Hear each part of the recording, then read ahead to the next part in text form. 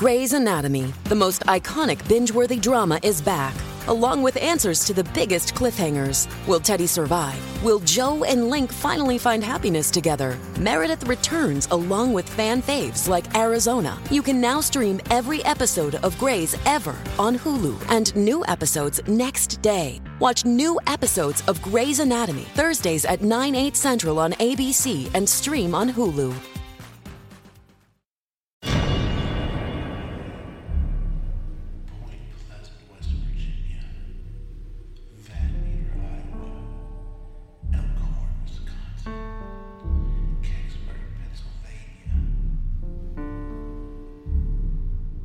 Small Town Secrets is a podcast that explores the secrets and strangeness of small towns across the globe, be it paranormal, true crime, or just plain weird. Every town has a secret. What is yours? Do you have a story to share of a town that you've lived in? Then head over to stscast.com and use the submission form at the bottom of the page, and it might end up on the show. You can follow the show on Twitter and Facebook at STScast. Available now, wherever you get your podcast.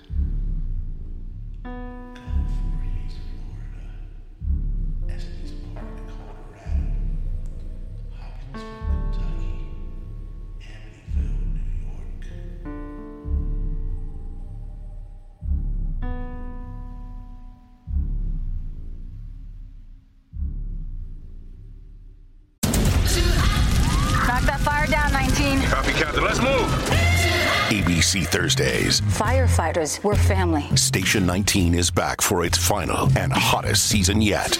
The subject has explosive chemicals. With fiery romances. You're the love of my life. And Andy is finally in charge. I'm gonna be the best damn captain the station has ever seen. Station 19. All new Thursdays, 10/9 Central on ABC and stream on Hulu.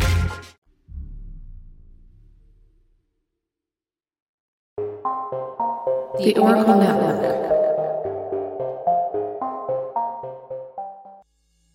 Hey there, Rainbow Warriors and Reverie True Crime listeners. Welcome to our Sinister series for the month of October. We're your hosts, CJ and Paige. Join us as we tell you stories of where something evil lurks in the spirit of Halloween/spooky season. Blah, blah, blah, I want to bite your neck. Are vampires real? Do you believe in vampires? Are the only true vampires Edward from Twilight and Count Chocula? Just like people who think the zombie apocalypse is on its way, there's some people who truly believe they're vampires, and that they've lived for hundreds of years. Vampires, however, are just folklore. They can only exist by feeding off the blood of the living. This episode, we turn to the country of Australia for a couple of stories about women who truly do believe they're vampires. Your daughter is so adorable, said the lady at the grocery store in Dorset, southwest England. Oh, thank you, said the father of the 10-year-old girl. She's the life and soul of our family. Not long after this brief encounter, the family would move to Australia. It wasn't a sudden move. The idea had been tossed around for quite a while. The father's chest burst with pride. His daughter Stacy Mitchell was indeed a precocious, sweet, and spunky little girl. For all that sweetness, the spunk seemed to outweigh everything in her teen years. Stacy definitely possessed a rebellious quality that's prevalent in many teenagers. At the age of 16, Stacy's relationship with her folks was rocky. Stacy knew what was best for her, and her parents just had to ruin everything. Without thinking too hard on it, Stacy ran away from her family home near Perth. Her family consisted of her parents, her older brother, and her 2 younger sisters. December 13th, 2006, Stacy had been missing 6 days before her parents reported her missing. They kept hoping after she cooled down some that she'd return home on her own. During the 6 days Stacy was away from her home, she stayed with several different friends. One of the last friends she stayed with introduced her to a young lesbian couple. They lived in a home with a 27-year-old man. The lesbian couple and the man seemed to have an extra room available. Stacy, in need of a more permanent place to stay, well, she was ecstatic to be meeting these girls. She thought this was going to be a perfect situation. Plus, she was gaining a couple new friends. Stacy had no idea of the darkness that lived within these young women. The young women were 19-year-old Valerie Parashumpty and 20-year-old Jessica Stasinowski. Valerie had grown up in a very violent home. Her dad was physically and sexually abusive to her siblings, and her mother. As the eldest, Valerie tried hard to take it upon herself to try and protect her siblings. She did the best she could. But one day when her father attacked her, he held a sharp garden tool to her throat. He threatened to kill her. Eventually, he would be incarcerated for inflicting injuries upon her mother. At the age of 16, Valerie was in a car accident, and this caused some light brain damage. Mentally, her life up until now had taken a very negative impact on Valerie's psyche. In October 2006, just a couple months before she met Stacy and invited her to live with them, Valerie had a run-in with law enforcement. She threw a brick, smashing a window at the Joondalup Youth Support Center. She'd also threatened staff there with a meat cleaver. Valerie was a ticking time bomb. Jessica's parents had divorced when she was young. This left her always feeling lonely and empty. In her teen years, she started to inflict self-pain upon herself. This included cutting and burning herself. Eventually, Jessica had run away from her life. She sold her body for money and she started to use drugs. It would seem the affect of both Valerie and Jessica's worlds and the trauma that they endured would somehow draw these two girls together. They started to pique an interest in vampire culture. Valerie in particular was obsessed with vampires, and she considered herself one. She was especially aroused by torture and violence. Valerie, who had become a member of a vampire cult, actually would drink the blood of animals. I had mentioned earlier a 27-year-old man Valerie and Jessica lived with. His name is David Haynes. The lesbian couple asked David if he'd be cool with Stacy moving in. They told him that she was in desperate need of a place to stay. David said, "Yeah, that's fine." So Stacy settled in. Just 4 days into her stay at her new home, Stacy and Valerie were getting a little flirty with each other. Jessica noticed this, and she was not happy about it whatsoever. Privately, Jessica confronted her girlfriend Valerie about the flirt going on with her and Stacy, and it didn't help matters any that Stacy had a habit of walking around the house in her underwear. For Stacy, it was an innocent act, something she did without thinking about. She always did it at her family home. Valerie told Jessica she was just being silly. Then she told Jessica it was her she loved, not Stacy, but Jessica kept at it. Finally, Valerie asked Jessica, "What do I have to do to prove to you I'm not interested in that girl? Do you want me to kill her?" Jessica said yes. Later that afternoon, Jessica and Valerie were grinding glass in a mortar and pestle. They were planning to make Stacy swallow the glass and bleed out internally. David was walking through and he asked what the couple was doing, and they told David. He told them that sounded like an agonizing death, and that Stacy would make too much noise consuming glass and probably alert the neighbors. The couple assumed David was right. They made a mental note to themselves to make sure Stacy doesn't die loudly. The young women ditched the glass idea and chose a different plan. With the Lucky Land Slots, you can get lucky just about anywhere. This is your captain speaking. We've got clear runway and the weather's fine, but we're just going to circle up here a while and get lucky. No, nothing like that. It's just these cash prizes add up quick. So I suggest you sit back, keep your tray table upright, and start getting lucky. Play for free at LuckyLandSlots.com. Are you feeling lucky? No purchase necessary. Void where prohibited by law. 18+ terms and conditions apply. See website for details. Valerie kept asking David to help them. He continually and firmly told them no. But David still had no balls, because if he did, he would have called the police on him right then and there. Valerie told David he'd better disappear to his room if he doesn't want to be part of it, and to turn his music up loud when they started. And then Valerie told David if he tried to stop it, he'd be hurt too. "Call the damn police, David!" While Valerie and Jessica were busy plotting, Stacy was on the phone with her parents. After some tears and apologies by both sides, they came to a reconciliation. Stacy promised she would be back home the following day. A little later in the night, Valerie and Jessica invited Stacy to come into the living room and sit, have a shot of whiskey with them. Valerie was able to crush a couple of sleeping pills and put it in Stacy's shot as well. As the night went on, the girls were filling the drinks, especially Stacy. Hers were laced with sleeping pills. David was walking through when Valerie told him it was time for him to go to his room. The sackless little mouse did as he was told.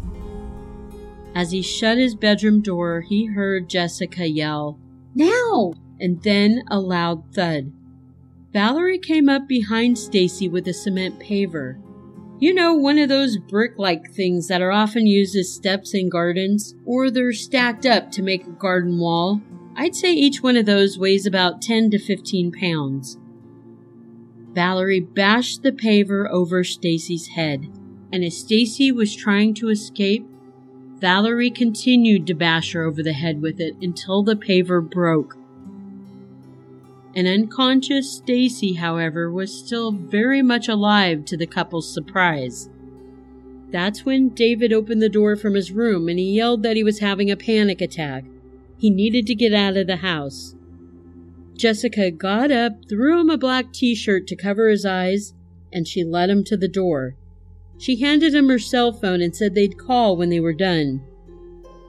On her way back over to where Stacy lay, Jessica had taken off this chain-link belt thing she was wearing. She slipped it around Stacy's neck.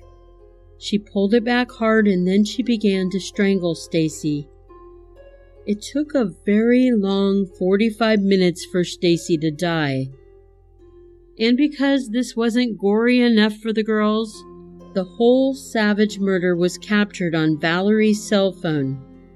Valerie had set her phone up to film the entire ordeal. To the lesbian couple, it was a sensual, dark fantasy, and they planned to revel in it long after Stacy's presence was gone. In the video, the couple mocked Stacy's English accent. They made disparaging remarks about their victim. There were even parts they narrated as if you couldn't tell what was going on. The couple shared a passionate kiss over the heap that was once a bubbly, thriving 16-year-old girl. The video ends with the couple mopping up blood and removing a blanket from Stacy's semi-naked body. David called the couple about 1:30 a.m. He asked if Stacy was dead. Jessica said yes, but to give them a couple of hours to clean up before he came back in. The girls loaded Stacy's body headfirst into a wheelie-type garbage bin. About 3:30 a.m., David walked into the home. The home was still somewhat messy. He helped the couple take the bin outside to the shed. This is where Stacy's body would remain until the three decided how to dispose of it. The following day, the three roommates went to a home improvement store. They were pricing items that they felt they needed. Their list said a chainsaw, shovels, a wheelbarrow, and lime. Now remember, they just were pricing the items. They didn't actually purchase them yet. But their plan for Stacy's body was to disintegrate it enough to use it as mulch in the backyard garden. Before the three roommates could afford their big purchases, several days later the police came calling to the house. Stacy's parents, who had expected her home on the 18th like she had said, never came back, so they sent the police to bring their daughter home. Police did a quick search of the property. Stacy's body was found in a wheelie-type trash bin in the shed. All three residents were arrested. The lesbian couple admitted to police that they murdered Stacy. They said it was simply because she annoyed them. Later, the police discovered that the motive was much deeper than that. Jealousy and sexual sadism were the key factors to Stacy's killing. David's trial was first after he spent about 8 months locked up awaiting his trial. He pleaded guilty to being an accessory after the murder. David was sentenced to a measly 2 years with time already served. He only had to serve another 4 months or so to be considered for parole, which I find outlandish. This dickhead could have stopped the whole thing. He's lucky I wasn't his judge. A year or so of jail time awaiting their trial, Valerie and Jessica's day in court finally came. The girls were escorted into the court by their jailers. Valerie and Jessica kept smiling at each other, and this really unsettled their judge. The judge told the young women he was hoping a year locked away would give them time to reflect on the gravity of their crime, but it was clear they held no value for Stacy's life. During the trial, when descriptions of particularly graphic and gruesome parts of Stacy's murder were relayed, the couple would giggle and whisper to each other. Then they offered nothing more than they were annoyed and jealous, and that's why they killed Stacy. In court, it was heard Valerie and Jessica had only known each other a few months, and it was bizarre how intense their need to prove their loyalty and love for each other was. It was an obsession. Neither young woman was remorseful for what they did to Stacy. They were both found guilty of first-degree murder. They were sentenced to 24 years in prison each. The judge stated he held very little hope that these young women would ever be rehabilitated. Both were put in separate prisons so they could not continue their relationship with each other.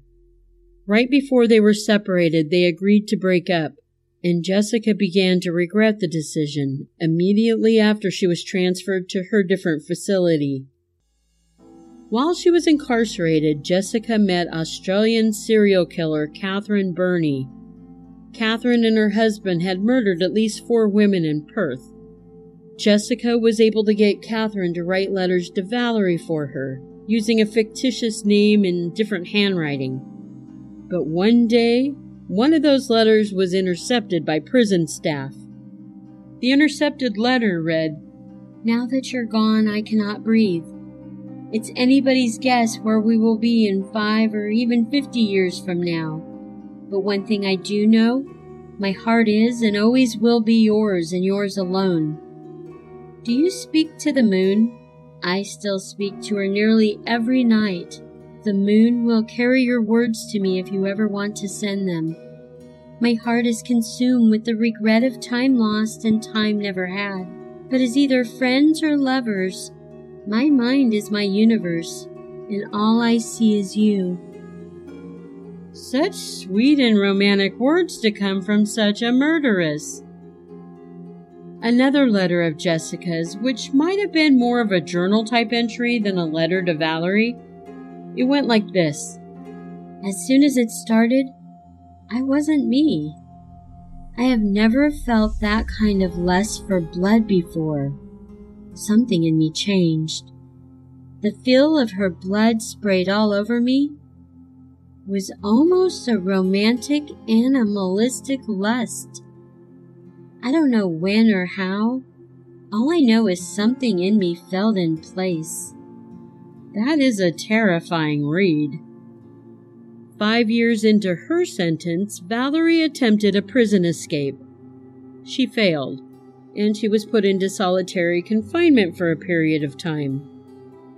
2 years after Valerie's failed attempt to escape, she was in a prison fight, and 3 guards were injured and they all required medical attention. I don't think Valerie's ever going to get out of prison, which is a good thing. We won't know more about Jessica being able to be paroled for another 10 years. But there's a good chance neither woman will ever see freedom. Judy was boring. Hello. Then Judy discovered ChumbaCasino.com. It's my little escape. Now Judy's the life of the party. Oh, baby, mama's bringing home the bacon. Whoa, take it easy, Judy. The Chumba life is for everybody. So go to ChumbaCasino.com and play over 100 casino-style games. Join today and play for free for your chance to redeem some serious prizes.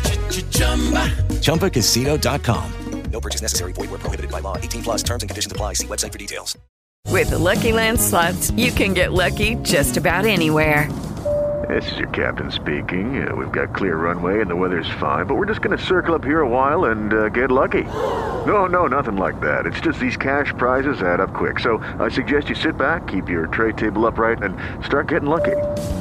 Play for free at LuckyLandSlots.com. Are you feeling lucky? No purchase necessary. Void where prohibited by law. 18+ terms and conditions apply. See website for details.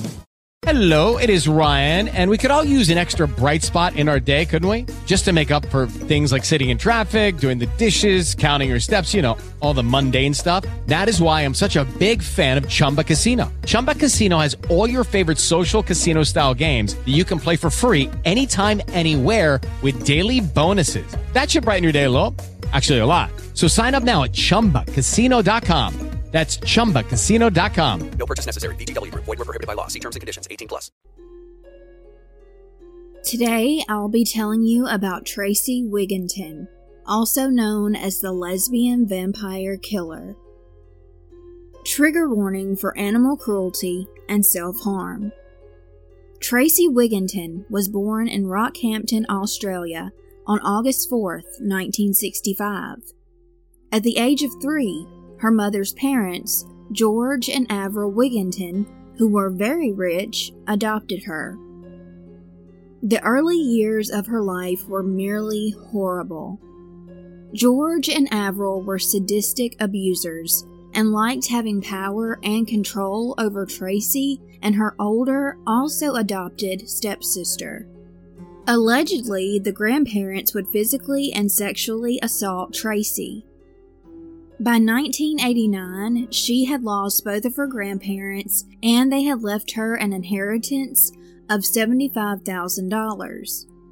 Tracy attempted to go live with her biological mother, Rhonda, but she did not accept the fact that Tracy was a lesbian.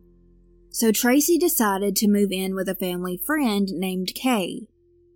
When she was 20 years old, she moved out. Kay said that Tracy was a loving girl, gifted, an artist, and a devout Catholic.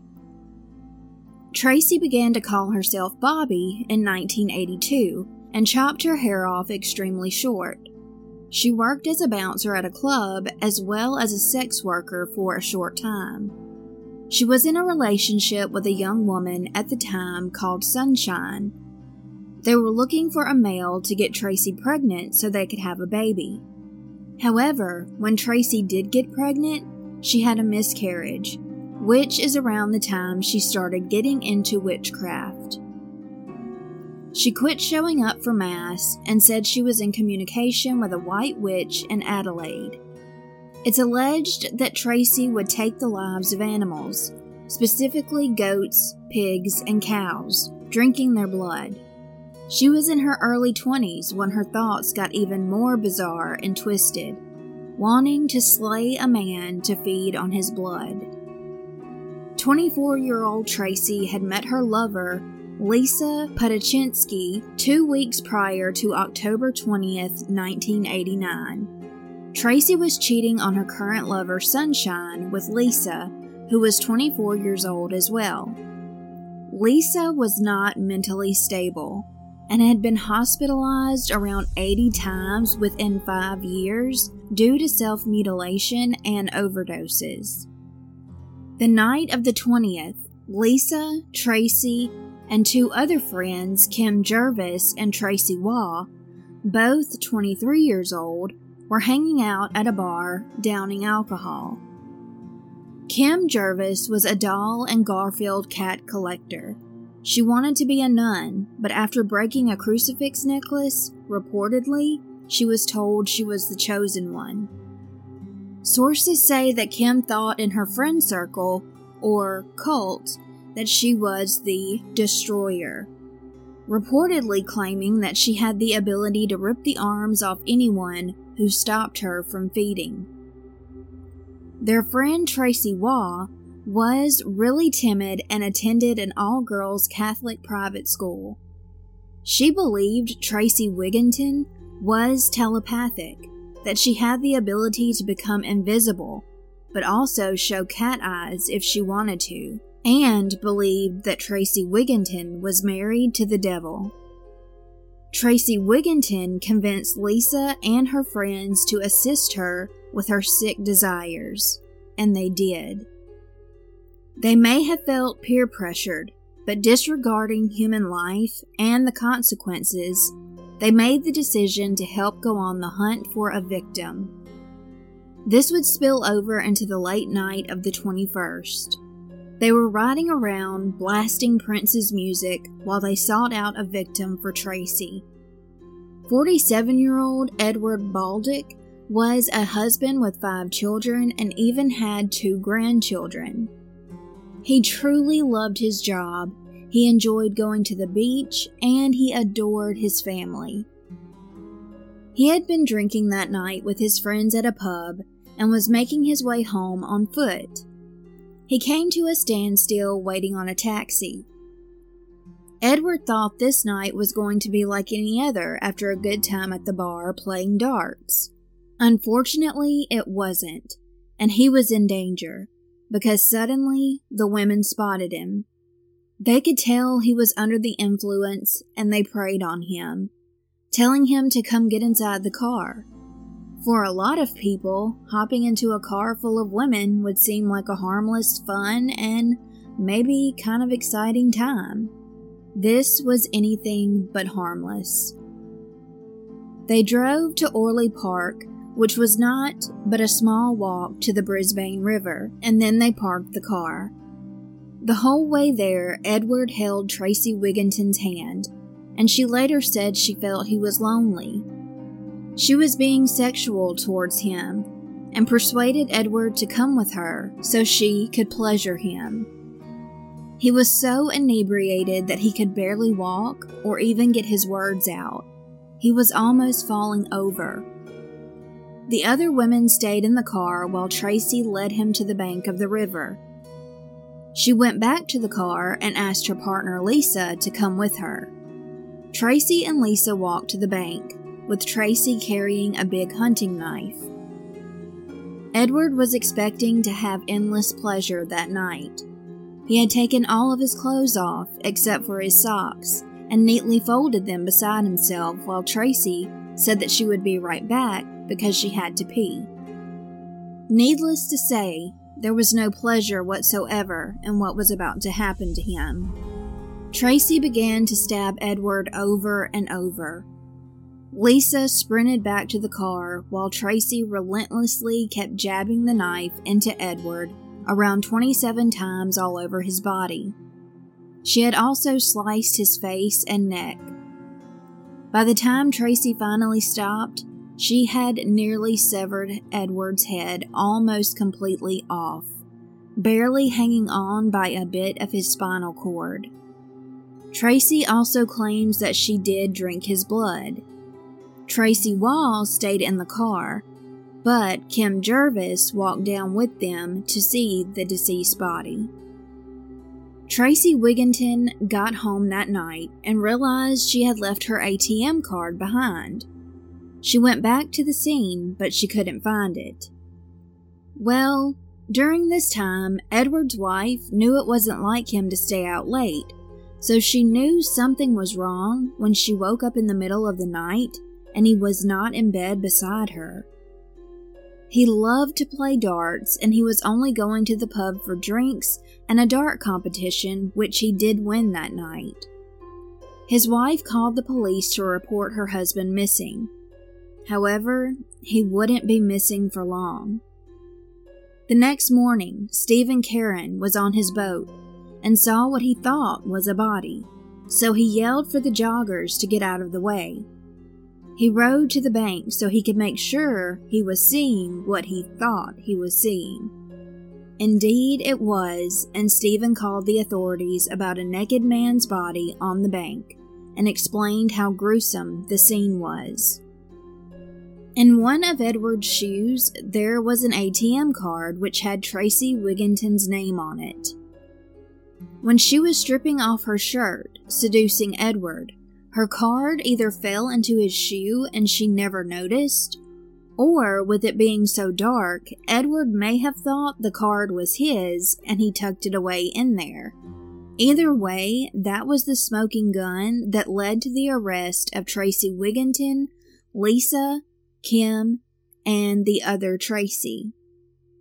In the beginning, Tracy Wigginton made up excuses and claimed that she didn't know anything about the murder.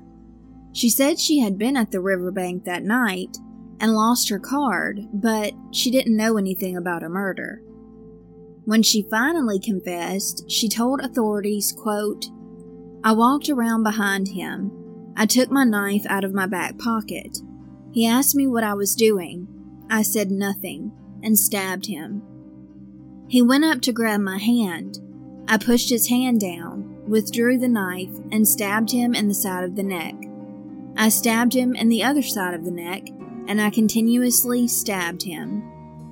I then grabbed him by the hair on his head and pulled back, stabbed him in the front of the throat, and at that stage he was still alive." End quote. While Tracy was being interrogated, she expressed to the police that she felt nothing when she was stabbing Edward, and she was also puffing on a cigarette right beside Edward as she watched him die in front of her. After she was sure he was deceased, she walked to the water to wash off her arms, hands, and knife. Some sources say that she threw the knife in the river. When her trial began, she called herself a vampire, and the news had a field day with this. The media frenzy around her trial in 1991 took over the television, radio airwaves, and newspapers. Talks of her feeding on the blood of animals, having satanic powers, and always wearing black. Information that police put out to the public about the women's confessions of curiosity of cults and vampirism led to the media explosion of what was known as the vampire murder. During this time, the media was covering the Gulf War, but news reporters would start talking about the trial more than the war. The newspaper headlines read, quote, "Lesbian vampire killer lured man with promise of sex before killing him for his blood," and "Killer was devil's wife with power to control minds." This gruesome murder was being sensationalized like a horror movie, but a father, a husband, a grandfather, an uncle, and much more had lost his life here. These are the kind of things that need to stop. However, the media does whatever they have to do to make that money, as we know. Even if it means highlighting, sensationalizing, and giving some type of fame to a killer, who even boasted about how hard it was to be famous. And the media was really not paying much attention to the victim, who should have been in the headlines, not Tracy. That's the issue we still have today when attempting to find information on victims. There is seldom a lot of information about them, but there is an abundance of information on the perpetrators. If the news reporters and other media outlets had sat down with the victims' families and got more information about them and who the victims were over the span of their lives, we'd have more information to tell all of you about them. But, of course, the harsh reality is the media uses what's going to sell, and a wild headline is going to get more views on television and sells more papers than a respectful one about a victim. The family of Edward felt this as well, even talking about him to 9 News, because they were disgusted how the media portrayed him only as a drunk with no further information just because he was inebriated before he was killed. His daughter, ironically also named Tracy, said that her father was so much more than that.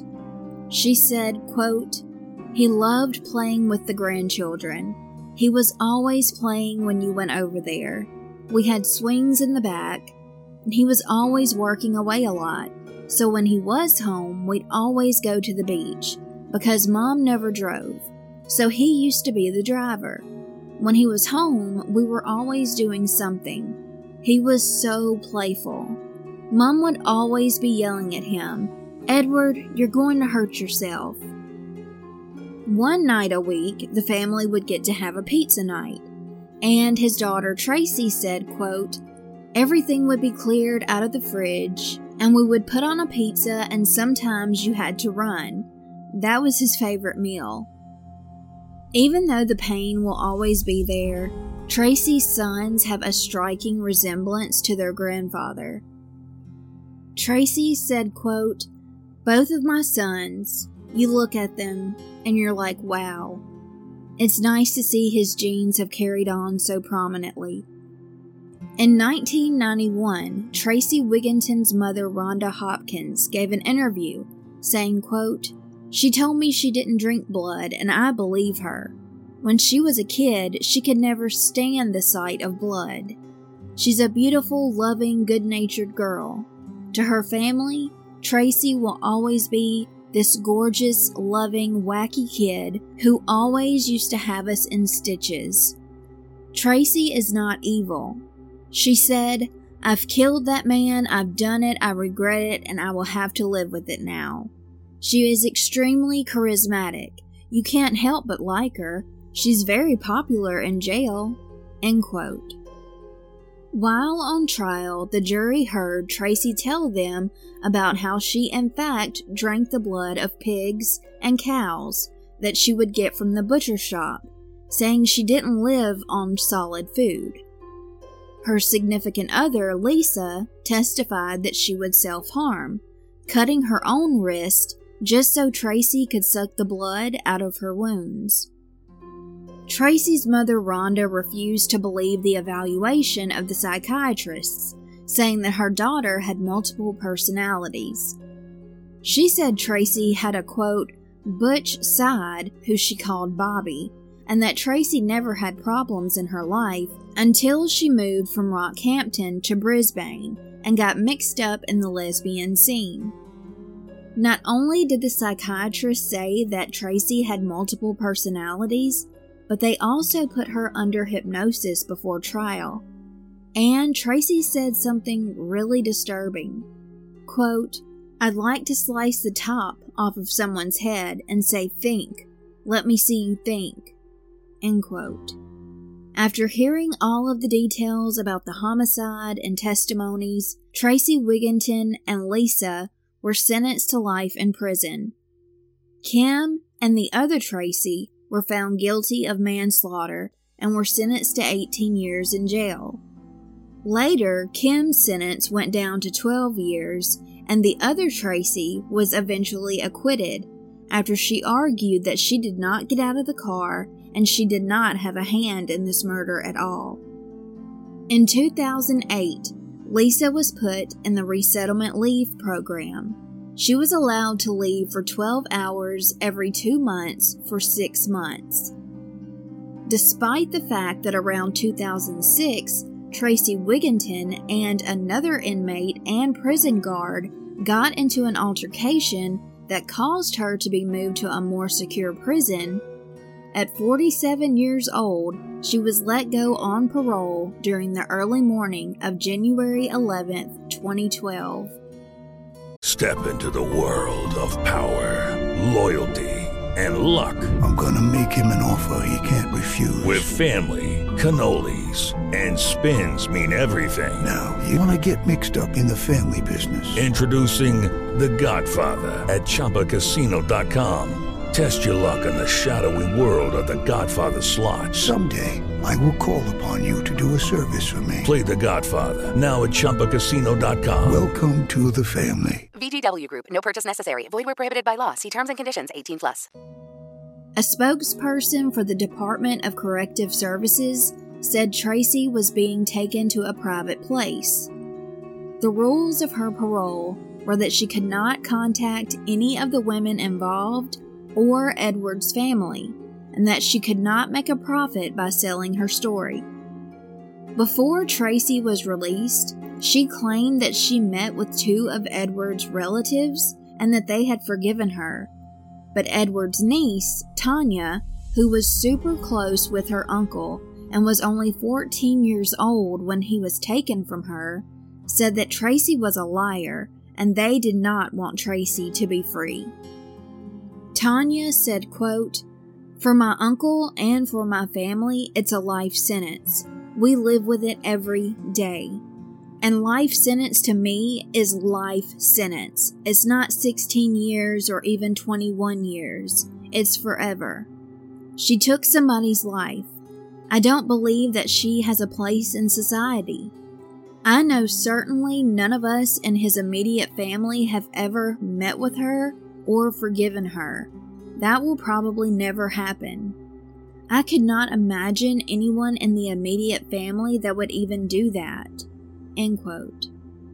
Many of Edward's family members even changed their last names due to all of the public attention. Tanya stated, quote, "The name being a bit unique, it sticks in people's heads, and they remember it for the wrong reasons. Every time you think it's just calmed down, the news finds a way of sensationalizing it again, and it brings it all up for everybody over and over again. For me now, I have children of my own, and it's brought it into a whole new generation. It's not the way that they would want to know their great uncle." End quote. Pat Glancy was the lead investigator into the murder of Edward Baldick.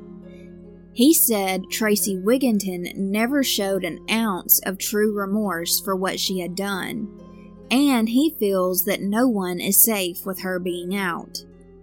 Even though her lawyer said that she was not in good enough health to be a threat to anyone, her half-sister and the victim's family did not want her released. While Tracy was in prison, she was injecting herself with drugs and caught hepatitis C. She gained a lot of weight and has chronic back and knee pain, which her lawyer said restricts her mobility. She has diabetes and walks with crutches.